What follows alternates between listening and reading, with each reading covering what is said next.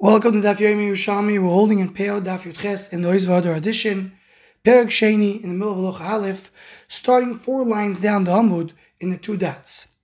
So we're going back to the Mishnah. The Mishnah said that there are some items that cause a hefsek in a field. Meaning when you have a field that has something in the middle that breaks it, you can't do Peah on both sides of the field. You have to do a Peah for each.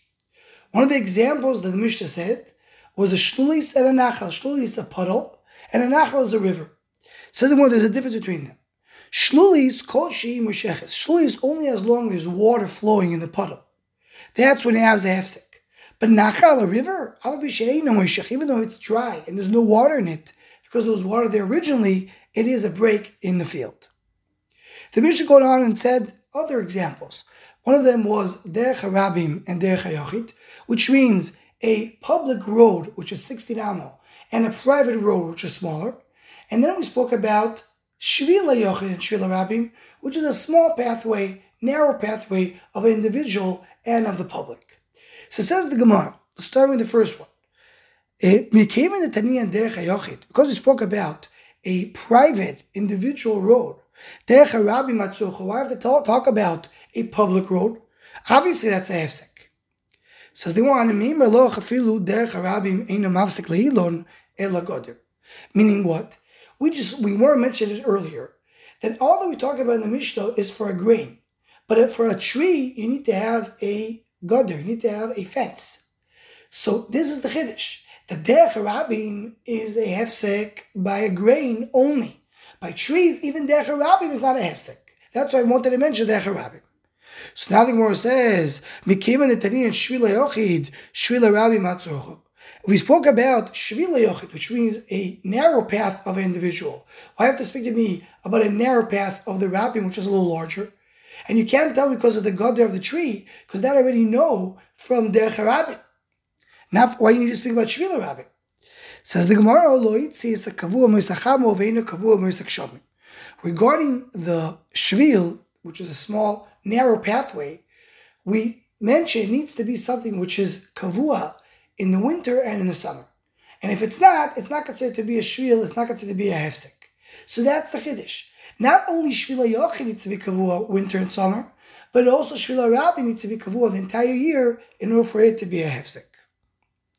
Continues the Gemara and brings a bur v'anir. Bur is a field that doesn't grow anything. Anir means that was plowed. V'zera acher, or there's another type of grain, is all a hefsek. Says the Gemara, Rav Amar, bur v'nir beis roiva. These fields, the bur, which you cannot grow anything on it, and the nir, which was plowed, it's going to be a hefsek only if it's the size of a beis roiva. Beis roiva is the size of 10 amas by 10.5 amas, over 100 amas square amas, and that is the size of a real field in order for it to be a hefsek. But when we talk about zera acher, a different type of grain, afilu kosho, even the smallest amount will be a hefsek.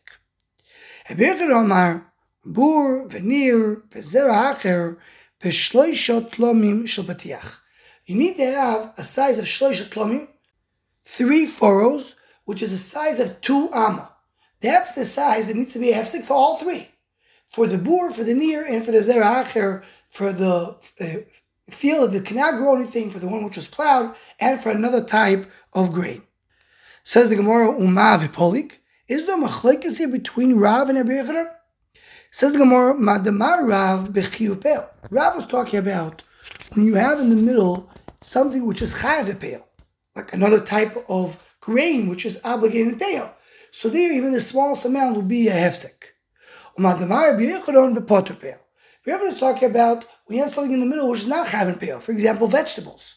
So there, in order to be a hefsek, you need to have at least 2 amma. So says the Gemara, okay, that's all good when we talk about zera acher. So there, the machlekes between Rav and Rabbi Yehuda is a koshu, or it needs to be 2 amma. I understand the machlekes. But what about vatani bur v'nir chayavim peah? What about bur v'nir? Bur v'nir, there Rabbi Yehuda said 2 different shurim seems to be. Because Rav said it is supposed to be a beis roiva, which is 10 by 10.5. And Rabbi Yehuda said it needs to be 2 amos. Says the Gemara, Min mado marav besod beinonis. Min mado Rabbi Yehuda b'chamishim al shtayim. So there's no machlokes. They both agree it has to be Beis Reva. Beis Reva is approximately 100 square amo. So Rav was talking about when you talk about a regular field, Soda Beinonis, which is square. So there he mentioned the measurement of Beis Reva. Rabbi Yochanan that said 2 amo, we're talking about a long and narrow field. And that's why it's Beis Reva. How? 2 by 50. 2 by 50 is also 100 square amo. So Rabbi Yochanan said, if you have the size of 2 amo, it also will be a hefsek, as long as it's long, 50 amo, 2 by 50. So Rabbi Yochanan and Rav are not arguing. Rav just said the general rule of Beis Reva. Rabbi Yochanan said that if you have 2 amo, it can be 2 by 50. Before should we explain? But if it would be less than 2 amo, if it will be only 1 amo by 100, that's not a hefsek. It needs to have at least some width to it. At least the width of 2 amo, that's why Rabbi Yochanan is going to Mechadish, but it's not arguing on Rav, and Rav and Rabbi Yochanan can both agree with each other. Each one is talking from a different angle. With this we conclude Yerushalmi Peah Daf Yud Ches.